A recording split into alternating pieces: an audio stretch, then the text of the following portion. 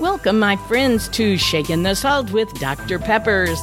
My bio reads from troubled teen to teacher of the year, 100-pound weight loss, blah, blah, blah. You know, the sort of thing you're working on in your before and after life story. So at the end of the message, stay tuned if you want to contact me for any reason, including prayers. Thank you. And I'm Dr. Peppers, Shakin' the Salt. Here we go. When things go wrong, as they sometimes will, when the road you're trudging seems all uphill, when the funds are low and the debts are high and you want to smile but you have to sigh, when care is pressing you down a bit, rest if you must, but don't you quit. I have always loved this poem and many others by Edgar Guest, and the one thing that I used to use for the most was for words of inspiration in my senior level high school classes. I had a book called Words of Inspiration, and students could bring them in as well. It was a big scrapbook with some of the best, most loved things that had been found. It didn't have to be poems. It could be stories. It could be things that had happened to them personally, essays they had written. One even brought in and kept reading over and over 1 Corinthians 13, which is the love chapter. Love is patient, love is kind, no envy, not puffed up, not seeking its own. This was quite a collection, and I still have it. I had 6 classes I was teaching that year at Lindbergh High School in St. Louis, where I did my entire career. It was one of the largest, not only in St. Louis, but in the state of Missouri. And I would have new students in who would just look at these as if they had never seen anything so encouraging and motivating. And it was indeed. Sometimes they would just like to come in on their free hour and just read everything that was in the Words of Inspiration book.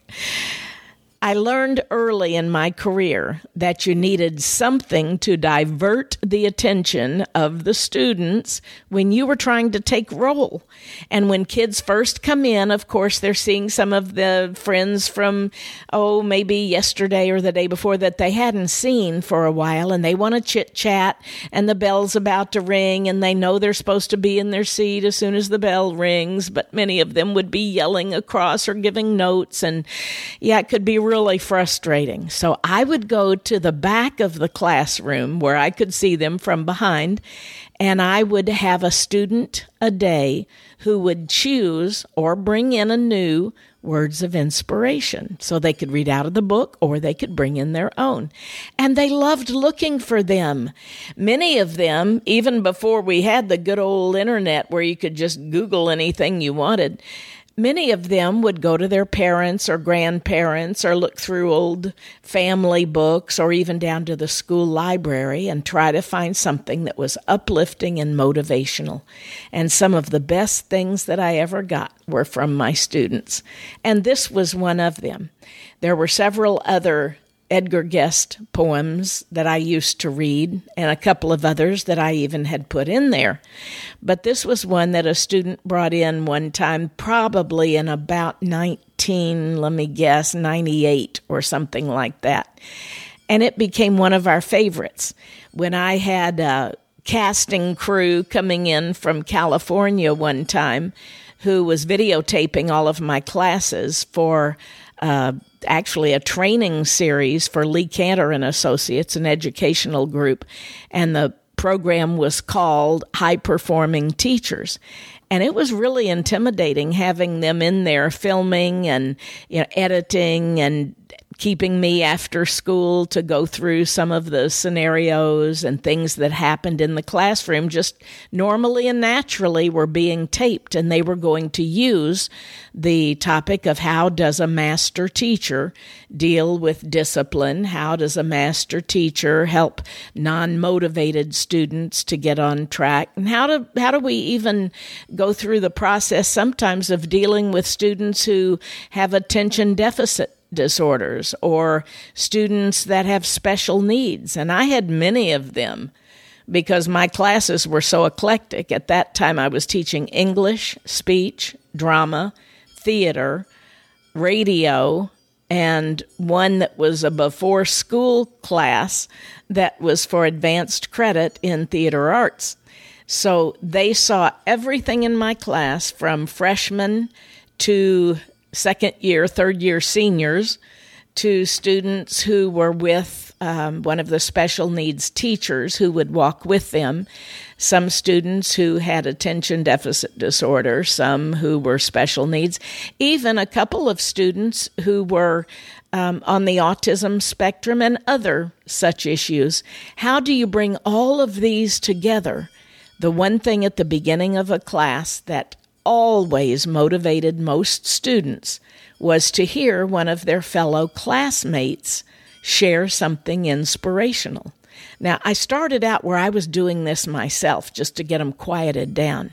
But once I realized that wasn't as important as letting them participate, I saw what a great idea this was. Plus, I was able to sit in the back of the room and watch what was happening as they were supposed to be facing forward in their seats, listening to their fellow classmate at the very beginning of class for just a minute or two.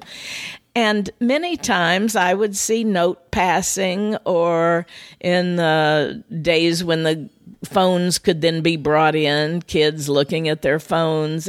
So it was a great tool, and this is what seemed to work the best, at least for me. You can pass that on to other teachers, of course. I know that when we think about quitting, it's not just for students who get discouraged, especially in this day and age when many of us are just absolutely sick and tired of being quarantined into our own house. I'm part of a Bible study where we're just in the process of reading about Paul, who was imprisoned. And because my family has traveled extensively, we've actually stood in several places where Paul was imprisoned. The worst I remember was in Rome. It was a dark, dank, horrible place where the sewers even ran through, where mice and just all kinds of varmints lurked in the background. And to think that Paul was imprisoned here, where he wrote so many of his excellent letters, which soon, of course, would become books of the Bible. It reminds me, here I am in sunny Florida, quarantined in my home, where I'm looking out over a swimming pool right now, which is looking out over a large lake where we have a boat and a boat dock. My husband's out mowing the lawn, and I have no right whatsoever to say, poor me, I've got to stay here. Every night, my husband and I give thanks to God that this is where He has put us, at least for this time in our lives. And we loved it when we first moved here about 4 years ago. But we're loving it even more now that we've come to appreciate all of the great friends and the people that God has put in our pathway. My friend, I know that some of you are going, well, boo-hoo-hoo for you.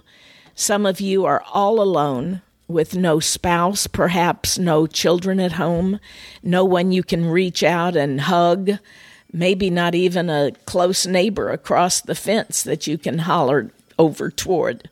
Some of you are unable to get out at all. Some of you may be in nursing homes, some of you in the hospital as you're listening to this. But I want to tell you one thing, you're never alone. There is someone who has promised to be with you always. He said He'd never leave nor forsake you. And He says, don't you dare quit, because your sphere of influence is one that only you have. Who are the people around you that you can actually influence by phone, by email, by podcast, by Zoom, which is a way to have meetings by vision over your phones or your computers? There are some of you who have children and grandchildren that you can talk to and be a good influence for. You can tell them not to quit.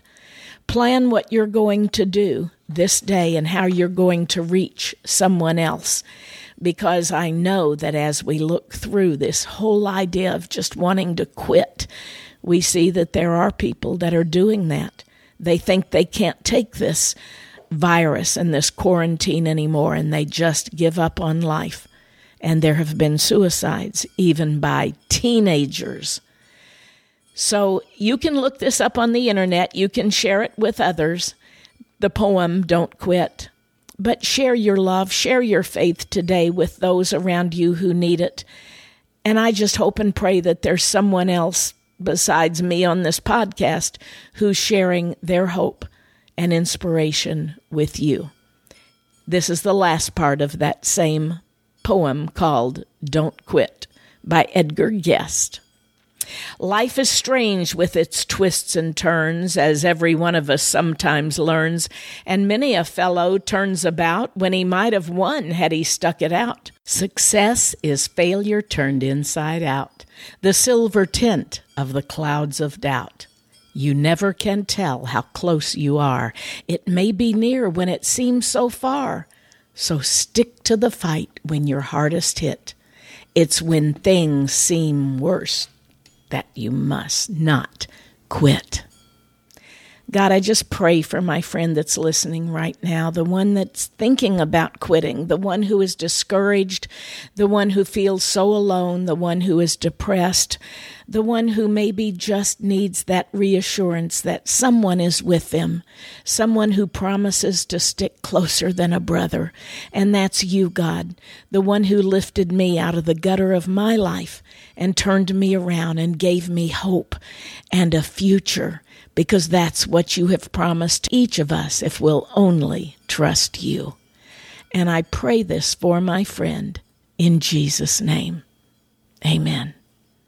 God bless you, my brother and sister. Thanks for sticking with me today.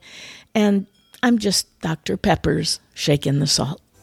Thanks for staying on, my friend. If you would like to contact me, visit saltandlightministry.com. If you want to share your story with me, ask a question, have me come speak to your group, or maybe just request prayer. Once again, saltandlightministry.com. Thanks and God bless.